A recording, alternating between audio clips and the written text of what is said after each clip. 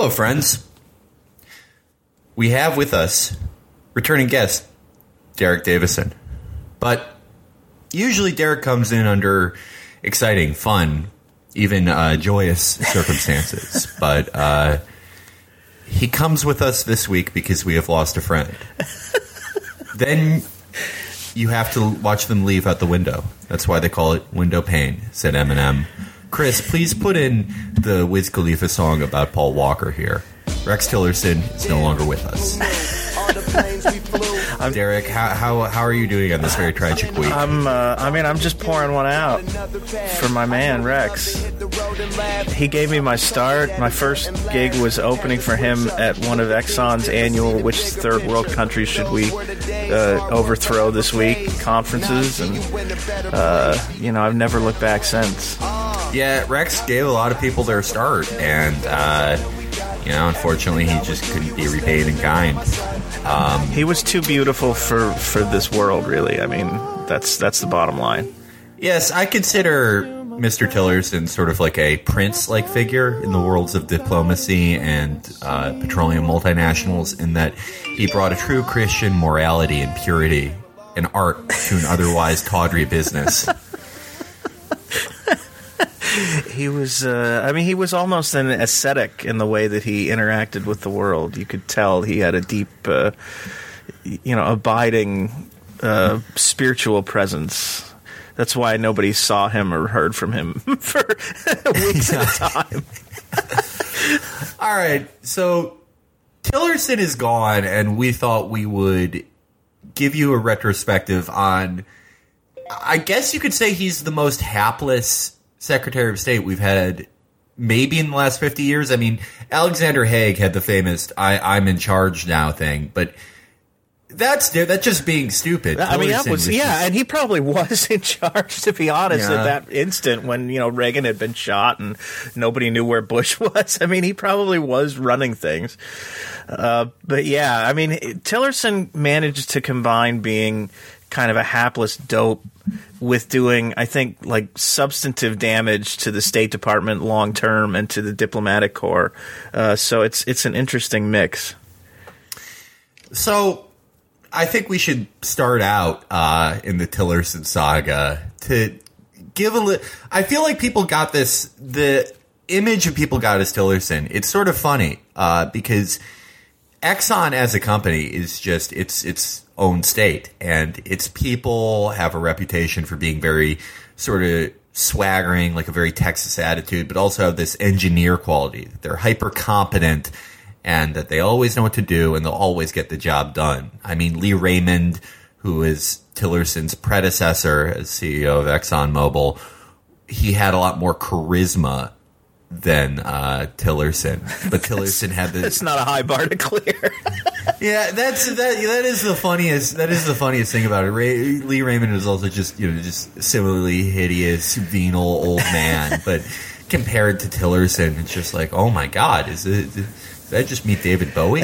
But Exxon, like, it is a very, like most things in the Trump administration, it's a very Coen Brothers denouement, because you take someone from this separate world of private enterprise or the military or whatever, where what they say goes, they can get anything done, and they have this very ordered process to commit the evil that they do, and then they get in there and they are suddenly subservient to this guy who sort of won the presidency by accident.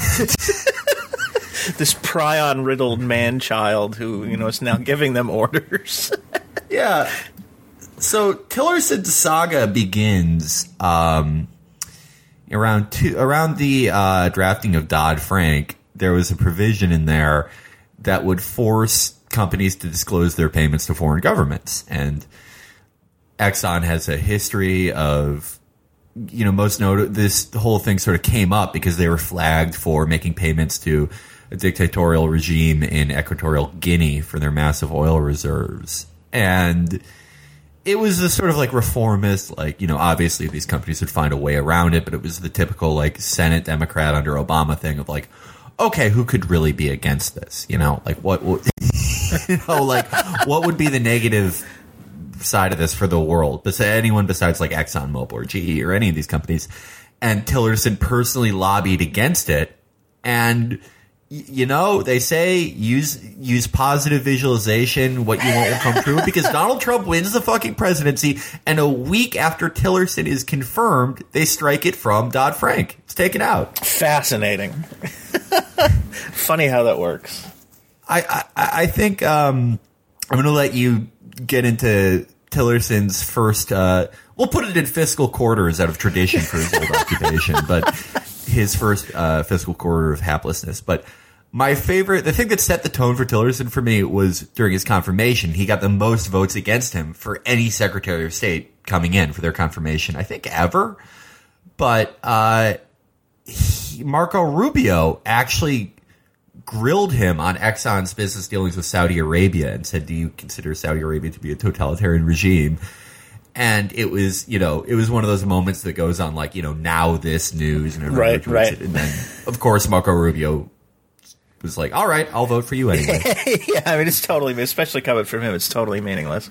I remember, like, after the election, I wrote for a week straight on Low Blog about like the various people Trump was considering for his cabinet, and it was just this like extended experience of one day this guy's being rumored, and then you know the next day it's somebody else, and you know I just remember the candidates who were tossed around for Secretary of State, and it was like Newt Gingrich and Rudy Giuliani and just these horrible chuds. John Bolton got mentioned, you know, who may now be the next national security advisor. It's just these horrible assholes. And Tillerson's name got thrown in there, and it was kind of like, well, okay, I mean, he's not so bad, relatively speaking. But, you know, he was my first like memory of him as Secretary of State is that story about the first week of Trump's presidency when Trump decided to pop out of the White House and go to his hotel and have this big dinner at the steakhouse, and Tillerson just happened to be there that night with his wife, like at a separate table, and they barely interacted with one another the entire time. And it's like, okay, well, here's your Secretary of State, right? Like, having dinner in the same restaurant and you're not talking with him, that's probably not a good sign. I think he got the job, and I mean, if you listen to him describe the circumstances under which Trump offered him the job, it sounds very similar to what Trump just did when he accepted the meeting with Kim Jong-un, where like they were just kind of talking, and all of a sudden Trump just like blurted out, well, why don't you be Secretary of State? And Tillerson was like, I don't know if I want to be Secretary of State, but I guess he let his wife talk him into it. But he apparently had no idea going in that Trump was going to make him that offer, and who knows if Trump actually had any idea going into their meeting that he was going to do that. Yeah, to hear Steve Bannon tell it, it's that Tillerson flew to New York, you know, Tillerson, who is about to retire from Exxon shortly anyway, and he meets with Trump thinking that Trump just wanted foreign policy advice, and they just hit it off because they're both deal makers. You know, they're both businessmen, and so I can only imagine what actually happened. I mean, and it's one of these decisions that he makes like in the spur of the moment, like the rare synapse fires in Donald Trump's brain and he blurts something out and makes this like spur of the moment decision and then immediately regrets it and tries to take it back. But you can't do that when you're president. And, you know, I feel like that's kind of how their relationship played out. Like Trump asked him on the spur of the moment to be Secretary of State and then immediately regretted it and has been regretting it ever since. Yeah, Tillerson sort of got introduced into Trump world through Condi Rice because his firm retained Exxon retained a consulting firm ran by Condi Rice and Robert Gates, and that's sort of how they made their approach. I mean, Tillerson he's one of those guys who strongly believes in this sort of like vaguely neoconservative sense of propriety. that we'll get into a little bit later. One that he has never, ever followed himself in his capacity as head of Exxon. It's propriety for the little people, not for the movers and shakers. He famously bragged to Trump about how he refused to bribe a Yemeni oil minister and ended up being able to do a deal in the country. And it's like, okay, but what about those other guys you bribed? He's just one guy he didn't bribe. Probably because he was too small time. Really, because Yemen doesn't really have that much to offer, so you didn't bother. But, right, I mean, what about all the other ones? But, yeah, it seems like... So for Tillerson to tell it, and for Bannon World to tell it a little bit, it's that he had this duty to serve his country. His wife said, I'm supposed to do this. But what many people don't know is that if you are coming in from business, if you're just coming into a cabinet level position and you hold any stock related to the department that you're heading up, you're forced to sell it to avoid conflict of interest. But of course, there's a provision in that you get a massive capital gains tax break if you sell all your equity before going in. So I would say that probably weighed a little bit on Tillerson's mind when he took the job. Well, and not only did he get the capital gains break, but Exxon stock actually hasn't done that well over the last year. So he avoided all of that. He avoided losing money as a result of having to divest himself. Well, it's great when your principles and your retirement plan just line up perfectly. But so let's get into quarter one, because Tillerson, the hyper competent Texan engineer, the man who would make the deals, who would make the pipelines flow, he gets in there and it's not quite what he expects. What happens during quarter one of Tillerson at State? I mean, the most noticeable thing about his first 3 or 4 months as Secretary of State is how unnoticed he was, right? I mean, he was invisible for a lot of that time. And not just kind of publicly, although there was the incident where he went on a trip and wouldn't take any reporters with him and never talked to anybody, and people were wondering what his job exactly was if he wasn't going to be the spokesman for the administration and for the United States. But even at the State Department, I mean, you hear all the sort of insider stuff that had come out previously to some degree, but is kind of gushing out now that he's gone. That, he just kind of locked himself in his office at the State Department. He never talked to anybody. He didn't interact with, senior career diplomats. And it's for that job. I mean, you can sort of dig a hole and crawl in it if you're the Secretary of Veterans Affairs, who is also probably getting fired, by the way, or somebody like that. But when you're the Secretary of State, it's a very weird way to approach your job, to sort of disappear for 3 months and say, I'll be back later, just chill out.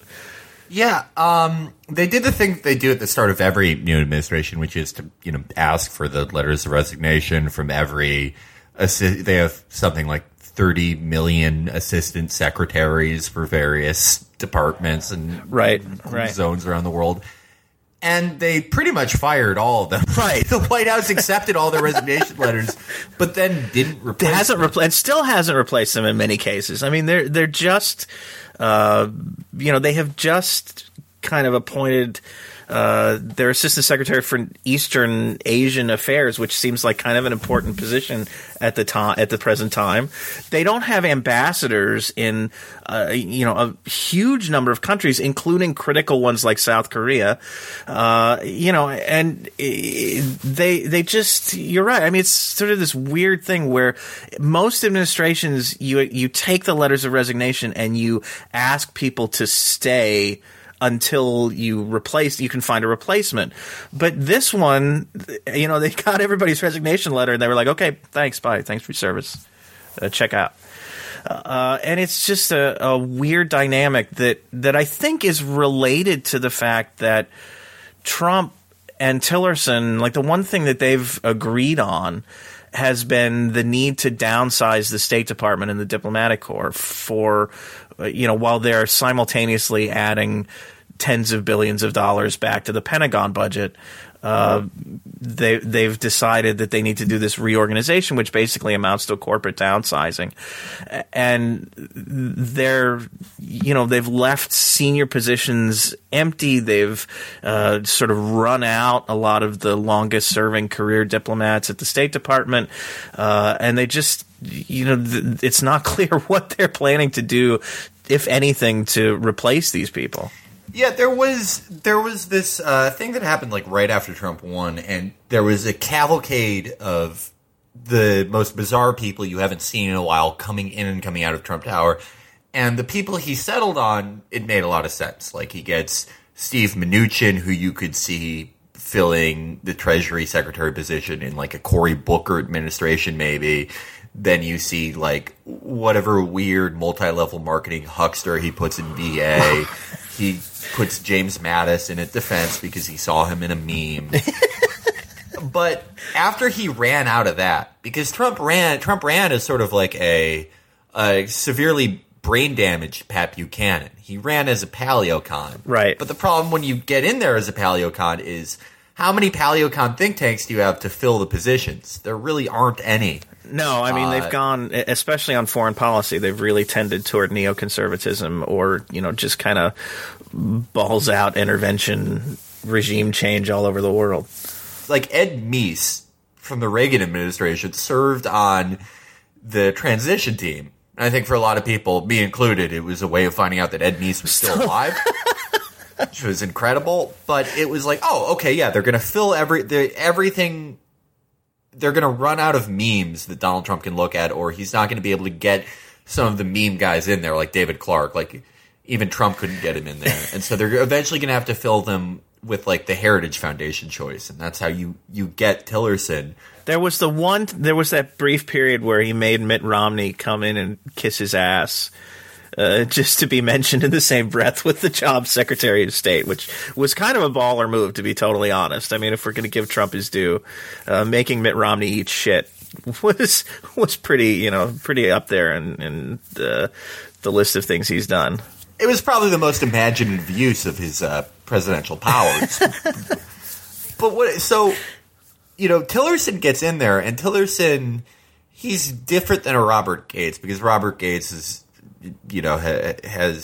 would probably pursue similar policies that Tillerson did, probably not as right-wing quite, but Gates was someone who spent decades in, CIA, just various diplomatic roles, various government roles, and sort of knew the score, whereas Tillerson had this sort of club for growth, psychotic free market conservative thing where it was like you get in anywhere and you're like, I know the problem here. It's not efficient enough. And he brought up the thing he agreed with Trump on. He sort of agrees on cutting the State Department budget by a third, and he brings in Deloitte consultants to literally walk around the office for $1 million and tell him what positions he can afford not to fill. But then the positions that Tillerson did want to fill, so he brings in Elliott Abrams, and he has an interview with Abrams and Trump to put Abrams in this assistant secretary position, and that's when Tillerson tells his stupid Yemen story, and Tillerson thinks, okay, great, I'm going to have I can make this sort of like the proprietous neoconservative department I want to, while also just tossing out the Obama holdovers and not replacing them with anything in the name of efficiency. And then Trump sees Rand Paul on Fox News talk shit about Elliott Abrams, and he's like, nope, sorry. He actually did get someone he wanted in there with Susan Thornton. Right. Despite if Steve Bannon hadn't gotten shit canned, she probably doesn't make it in there. But there is this recurring thing of this guy who is probably followed a process, albeit a very crooked process, that masks itself in this sort of business and conservative propriety, trying to implement his multi-step process in this department and just getting soundly embarrassed by the world who no longer cares about these processes. Yeah, I mean, it's just it's a strange mix to have this guy who has spent his whole life kind of, in the business model, like working his way up where decisions are taken in a certain formal way and, getting to the point where he was the guy ultimately making the decisions, and then to have to shift into a situation where you have a boss again, which is first of all weird for a CEO, and second of all, your boss is this guy who watches Fox and Friends, and that sets out his day's agenda, and it must have been an incredible kind of shock for Tillerson, I think, to come into that. So one of my favorite early-ish Tillerson things, and it already feels like a million years ago, was, and I think this sort of marks his haplessness, is he meets with Erdogan for the first time, and just seconds after meets with Erdogan in America, and seconds after Erdogan's bodyguards just assault Kurdish protesters right. and cause an international incident. Yeah, and I mean, that was the second time that Erdogan brought hired goons basically to the United States to beat up his protesters. It happened once before under the Obama administration, and it was this huge scandal at that time. But then here, I mean, you had these guys kind of explicitly saying that they were going to shed the baggage of the Obama administration. Obama was so weak and stupid. He was trying to be friends with our enemies, and he was alienating our allies. But we're going to, welcome our allies like Erdogan and the Saudis and, our traditional partners. We're going to welcome them in and embrace them again, and they'll know that America is their friend again. And then, you have this incident where he has a meeting, and it was, out in front of the Turkish ambassador's residence, I think, that these protesters were demonstrating, and these guys just come out and start, shoving them to the ground and kicking them. And there was even an image, there was a video of Erdogan getting out of his car and watching what was happening, and then going inside the ambassador's residence, and it's just a total shit show. I mean, the relationship, is partly because of incidents like that. The relationship with Turkey is actually worse now, probably, than it was under Obama, and it was pretty bad then.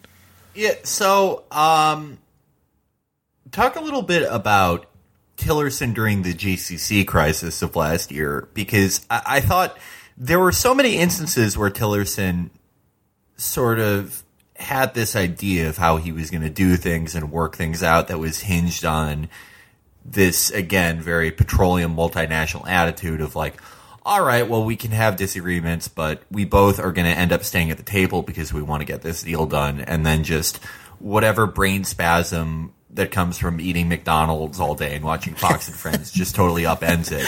So how did this play out with Tillerson during the Qatari crisis? Well, I mean, this was the first time that it really became apparent, I think, that Tillerson and Trump didn't see eye to eye on a policy level, like on a fundamental, way that they view the world basis.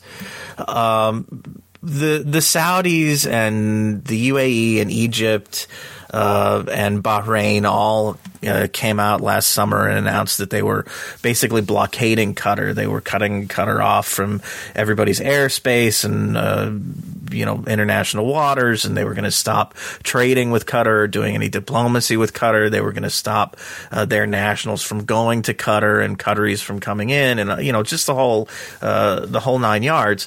And Tillerson, as you would expect, I think, from any U.S. Secretary of State, he does have this sort of oil baron's background where he's dealt with, people like this, the Gulf types for a long time. And, he just wants to get deals done, right? Like, he's not interested in litigating the arcane disputes between the Qatari and Saudi royal families. He just wants to get deals done.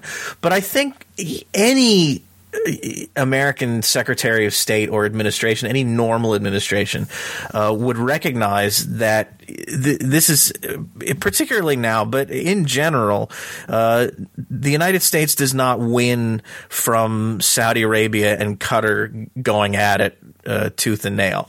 It just destabilizes the Middle East a little more. It risks Qatar kind of getting, into Iran's orbit. It causes, as it has caused, some sort of a hardening of battle lines between Turkey and Qatar on the one hand and the Saudis and Egypt on the other hand. So it's just like bad news all the way around for U.S. foreign policy. And so Tillerson was, his response when the blockade first was announced was very measured. It was sort of, we understand that the Saudis have issues with Qatari foreign policy, and the Qataris are, have been working to kind of address some of these issues. But this is a GCC thing, and we want all the parties to come together and talk it out and negotiate this, and everybody get on the same page. And then Trump comes out, and I forget, he had a foreign leader at the White House, and they were doing their joint press conference, and I can't remember who the foreign leader was, but he of course gets asked by the press about the Saudi move, and just goes off on this rant about Qatar and their support for terrorism. And I went over there and we all touched the orb, and I met with King Salman, and we talked about getting the countries in the region to stop supporting terror, and Qatar is the biggest offender, which is a little bit of revisionist, but he just gives this kind of like rambling, very intensely pro-Saudi answer that completely undermines what Tillerson is trying to do, and sort of cut things off and tamp down the crisis before it really gets going. And to this day, then you have this bleeding wound basically in the Gulf as far as the United States is concerned, where this relationship has not been fixed, and the crisis is still going on. And I think you can say to a large extent it was that initial reaction that Trump had that sort of emboldened the Saudis to say, well, the president of the United States is in our camp. We can take a hard line on this. We don't have to listen to what anybody else in Washington is saying. We don't have to listen to what any of our other allies are saying about talking to Qatar. We can just, do what we want to do here, and we're going to have Trump's backing. Yeah, there was Trump not only had that sort of, hot in the booth freestyle when he was, I forget which leader he was with, but he was later at a fundraiser and he delivered one of his famous jokes, and he says, the Qataris would like me to pronounce the name of their country right. Well, I'd like them to stop funding terrorism. It's like nailed it. Written by Mike Huckabee's joke writer. yeah. Donald Nanan. But another Tillerson thing I thought was very interesting was during the Iran renegotiation things, because it was one of those things where there's a lot. Obviously there is a shitload of confluence between neocon world and Trump's hard right attitude he ran on. And with the neocons, they hate the Iran deal because it, in their mind, legitimizes Iran in a way as if it were not a country before. And it doesn't do what they really want, which is to not allow Iran to have any regional influence. And for Trump and Trump world and like the Michael Flynn people, they hate it just because, Obama is Neville Chamberlain. He's surrendering. This is bad for whatever reason. And the Trump thing is to rip up the agreement, whereas the proprietist neocon thing is like to make the agreement into something it never was. But when Tillerson met with the Iranians at the UN, he was talking to the Iranian foreign minister, and the foreign minister is sort of going, well, this thing about us not building ICBM or not building these missiles or not funding Hezbollah and not being involved in Syria, this is not really in the treaty. you can't really levy new sanctions at us. And Tillerson explodes and goes, I'm not a fucking diplomat. And it's like, you literally are. You're literally the top diplomat in the world. Like, yeah. Nobody held a gun to your head. This is your job, dude. Like most things there, it's Coen Brothers because it's like, the entire time going in, a lot of people were, even Democrats were like, well, Tillerson's a good choice. He has experience on the world. He's not a madman. He's not going to explode at the negotiation table. But you see, when he can't just easily buy his way into getting what he wants, he's the same as Trump.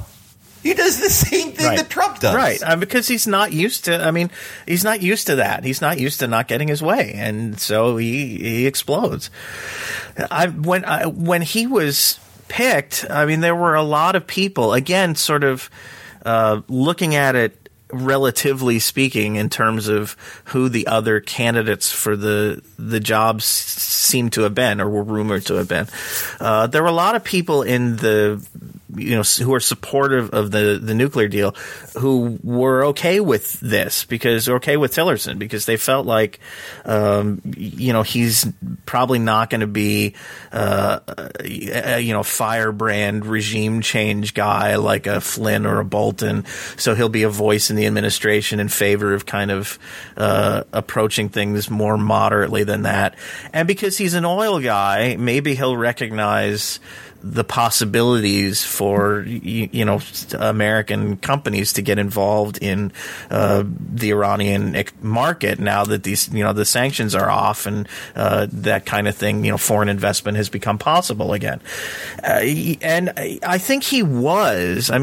He was by all accounts one of the voices in the administration in favor of sticking by the deal and, trying to negotiate with the Europeans over things that we could do to Iran outside the scope of the deal, like sanctions over their missile program or over their actions in the region. But he was in favor of maintaining the deal itself. It's just that Trump stopped listening to him at some point. Clearly stopped listening to him at some point. So he wasn't really going to be able to deliver that message anymore. So we're going to put a postscript on Tillerson's career and sort of look ahead at the absolutely sterling replacement in a bit. But just going past the last year of amazing memories, what are your... If you have to give somebody, the highlights of Tillerson's career, you're making a scout tape because he's being, other governments saw him and said he did such a good job as Secretary of State. We're interested in having you as our foreign minister. What highlights do you put together for Tillerson? What sums up the Rex Tillerson experience? I actually think, there are a couple of things. There's his support for the Paris Agreement right before Trump pulled out of the Paris Agreement, which was very early on and kind of helped set the tone for their relationship. But I think there's no better highlight than the North Korea, the way that these two brain geniuses interacted over North Korea. When you had Trump talking about raining fire and fury down on Kim Jong-un, and Tillerson's off, someplace else, usually on a trip somewhere outside of Washington, talking about we're leaving the channels open for negotiations. We want to keep, we want to communicate with these guys. We want to hold open the possibility of talks. And then you had Trump go on Twitter and publicly slam Tillerson. He talked about, he's wasting his time. I don't know what what he wants to do here. And just this unprecedented public rebuke of his Secretary of State, which was insane because these are the guys who are supposed to be representative of the president who appointed them. When a Secretary of State talks on the world stage, you're supposed to be able to assume that he's speaking on behalf of the president, or at least that they've discussed what he's going to say beforehand. But with Tillerson, that was totally not the case, which is just a ridiculous state of affairs. And even until the end, when Trump it seems like it was 6 months ago, but I think it was just like last week that Trump, rushed himself into this summit with Kim Jong-un. Like the day before, you had Tillerson, who was heading off to Africa, telling reporters, I don't think it's, the time is right for a serious high-level negotiations with the North Koreans. And like the next day, Trump is like, fuck you, I'm meeting with Kim. That one issue is like a microcosm of the failure here, like the dysfunction in their relationship and Tillerson's failure as a Secretary of State. Yeah, with the Kim thing, it's interesting because you have, I think, the perfect send-off note for Tillerson, because Tillerson had told Trump, like, listen, I have a lot of experience talking to guys like Kim. You have to show them that you can trust them first, because even, people are going to walk away. But if you have that initial trust, you can come back and they'll go, okay, we need to make a deal somehow. And for Tillerson, there's a grain of wisdom there, but it's also like, do you think like making a deal with North Korea is the same as you just waltzing into Equatorial Guinea or Russia and just giving someone a suitcase of cash? Because it's not. It's a little more complicated, yeah. Yeah, I mean, Exxon got a lot done. They were one of the few American oil concerns in contemporary history who could not get big dicked in Russia, which is to say not like Royal Dutch Shell. They had a joint venture where the Russians just forced them to sell at a loss, but Exxon had this attitude like, no, you're not going to do that with us, and we'll help you circumvent these sanctions, blah, blah, blah. And Tillerson had probably had many fond memories of doing things like this and thought, yeah, of course I could solve the North Korea problem. It's just like, paying some bullshit Russian minister to let me drill in his country and not to rob us, right? And but it is, again, the attitude of a man with a comprehensive process, an engineer. And for a man who has had this very crooked, evil process that he has taken everywhere in the world, but is masked with a sense of propriety, it is just very poetic justice that he is, in the end, just soundly humiliated and unceremoniously tossed out by a man with no process ever, by a man who's just like, no, I'm the deal guy. I know how to do deals. Yeah. Right. I'm the deal maker. Yeah. And not just humiliated at the end, but just like the steady process of humiliation. It was like a thorough thing. I mean, he was, for at least the first 6 months of the administration, he was like deputy foreign minister to Jared Kushner, who's such a fucking dipshit, and he had to he had to go through that. It's just, what a thorough sort of ruination of somebody's public image to have to be Jared Kushner's water boy. It sort of reminds me of how people say Democrats so soundly deserve to lose. It's just a shame who they have to lose to.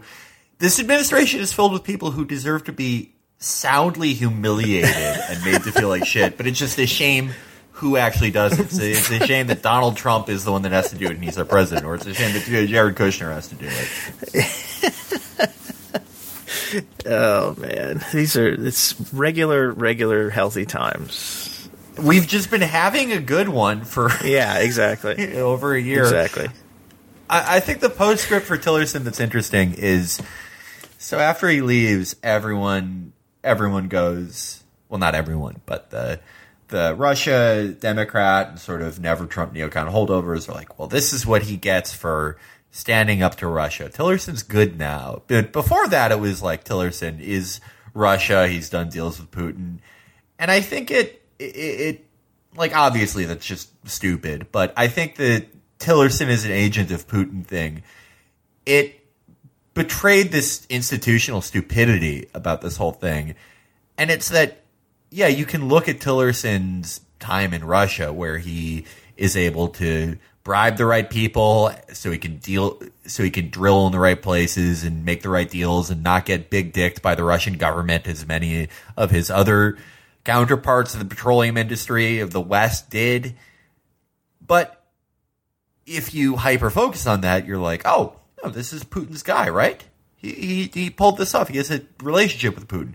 But if you look at his entire career and you look at every guy like Tillerson, you go, wait, no, this is just international business. Right. This is just the way they all of these guys do everywhere.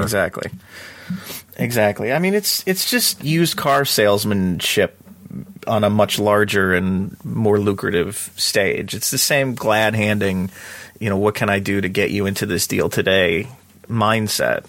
Yeah, and when Tillerson was actually in there, he was, as you said, he was harder on Russia than Trump was in many ways. And it's not because he's like a principled guy. It's just, this is, all right, now I guess I have to do what I did for Exxon, but for America, I'm going to fight Russia's influence. And he wasn't able to buy his way into things as easily. Right, yeah. I mean, it's sort of what I think he saw was sort of expected of what the media and the DC establishment wanted to hear, which has been Russia's bad. We have to counter them. We have to stand up to them. And he tried to do that. He just flipped the switch because it's not like the people like that care about appearing consistent in any way. I mean, it's just whatever I need to do or say to get through the next deal. The only thing Tillerson stayed consistent on was, he demurred after the president said he would take an IQ test against him, demurred when Trump contradicted him all the time. But the one thing that really got under his bonnet was when Trump had a weird speech at the Boy Scout thing. Right. The Boy Scouts. That was the only thing. And that's what he called him, the fucking moron, after the nuclear briefing or whatever it was. He did stay consistent on that too. He never denied that he had called Trump a fucking moron. So, that's something. The original thing that he called Trump a moron about, everyone forgets this, but it was that Trump said we should increase our nuclear weapons reserves by tenfold. Right, yeah. And somebody showed him a graph of the deliberate reduction in the U.S. nuclear arsenal, and he was like, "We have to go back to the 1960s when we had 50,000 nuclear warheads." And oh my god, oh man! But the most important thing is that he besmirched the good name of the Boy Scouts, and good for Rex for standing up. Absolutely, yeah, definitely an institution that we must protect at all costs. So, coming up next, we have my type of guy, a guy who looks like he should be wearing one of those weird pullover windbreakers with Hoosier written on them, sort of medium sexually harassing waitresses, looks sort of like a dealership owner. But he's secretary. He was the head of the CIA. And he's going to be Secretary of State. That's what right. do we have to look forward to with Mike Pompeo? Mike Pompeo is a terrible dude. He's an out-and-out Islamophobe. He said things, all Muslims are potentially terrorists or potentially complicit in terrorism was what he said. He's one of these guys who every time there's a terrorist attack, he's tweeting angry things at the Council for American Islamic Relations. Like, when are you going to denounce this? When are you going to denounce this? Huh? And, he's just an awful guy with terrible views on the Middle East. But what tempers this for me is that he was already there. I can't. I know a lot of people are worried about this because he's so he's more hawkish and he's got these very anti-Islamic views and anti-Iran views. What the reason why I'm not as tripping out about this as much is that he was already in place. He was already the guy who was giving Trump his daily briefings. He was already much more involved in setting foreign policy than Tillerson was, because Trump and Tillerson weren't getting along. So I don't think this is going to represent a huge change. It does kind of put, this dumpy looking hate monger dude in place as America's, representative to the world. But on the other hand, we had already elected Donald Trump, so I don't think anybody had any illusions about the state of America at this point anyway. So I just, he's not the right guy for the job. I think there was an NBC editorial that they posted earlier today about his Islamophobia disqualifies him from being Secretary of State. I mean, it should have disqualified him from being director of the CIA, even more so because the director of the CIA kills people for a living. Like the Secretary of State only enables and covers up the killing, but the director of the CIA is actually responsible for killing people. And you would certainly hope not to have somebody who's prejudiced against a billion people in the world in that job. But he's not the guy I would pick, but I don't think that his appointment is going to do anything to change the trajectory of the Trump foreign policy. Yeah. The interesting thing about the sort of cavalcade of the Secretary of State's office is there's this huge amount of attention paid to it and this sort of hand-wringing of like, but this is the face that's going to represent America to the world. And it's like everyone already knows that Trump's representing America to the world. But the Secretary of State position is sort of a cursed chalice because any Republican administration is just going to continue to choke its power out and choke out its funding as they've done since Nixon. Right. And, as you said, Pompeo had the capacity to do far more evil at the CIA.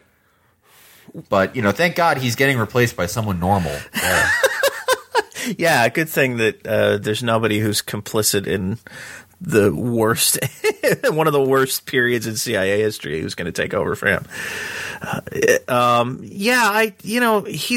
He's obviously still got the capacity to do, terrible things as Secretary of State via his influence with Trump. But he already had that influence. He was already doing those terrible things. It's not a change. It's not, for example, as important or significant a thing to kind of get panicked about as the idea that Trump is about to bring John Bolton into the White House, which is fucking terrifying. Because that's an addition. I mean, that's a new voice coming in and, potentially steering Trump in a even worse direction. Could you talk a little bit about some harm that Bolton can cause as NSA? Well, I mean, the National Security Advisor is, for most administrations anymore, it's the number one kind of foreign policy voice that the president hears. And that makes sense to a certain extent because it's somebody who's in the White House every day, constantly available to meet with the president or to just have a quick chat with him.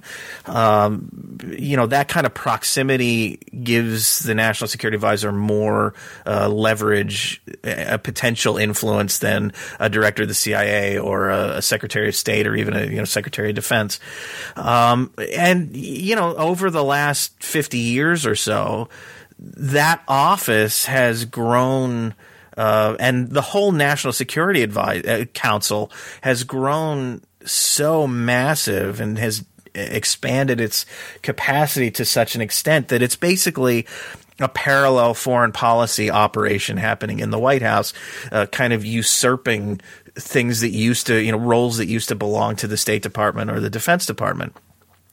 John Bolton in that position, it's terrifying. It would be terrifying with any president, but particularly one who doesn't have any fully formed thoughts in his head, and is easily kind of steered in one direction or another. Bolton, I can't even pigeonhole his ideology. It's just, he wants to go to war with everybody. He just craves it. He was in favor of the Iraq War. He's been in favor of going to war with Iran. He's been in favor of going to war with North Korea. He'd probably be in favor of going to war with, you could name the country. I don't know that he would object.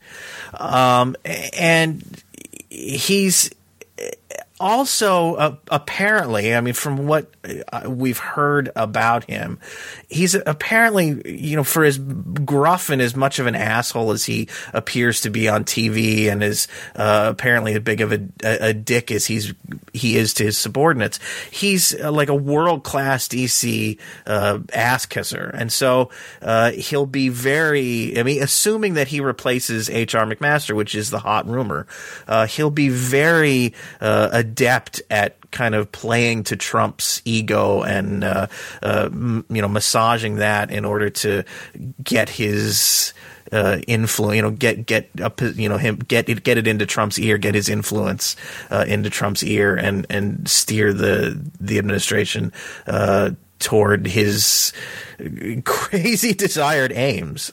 Well, there you have it, everybody. John Bolton as NSA. If you have a Fortnite group that you play with, now is the time to get mass married to them, Mooney style. Rex Tillerson, now a free man. You can invite him to your Fortnite DM. You can marry Rex as well. He has no further commitments. Others of you who are younger, who still have that part of your brain that can learn languages, now is the time to learn Mandarin. President Xi, I have always respected you. I would never do one of these podcasts about you. Please protect us. I love you.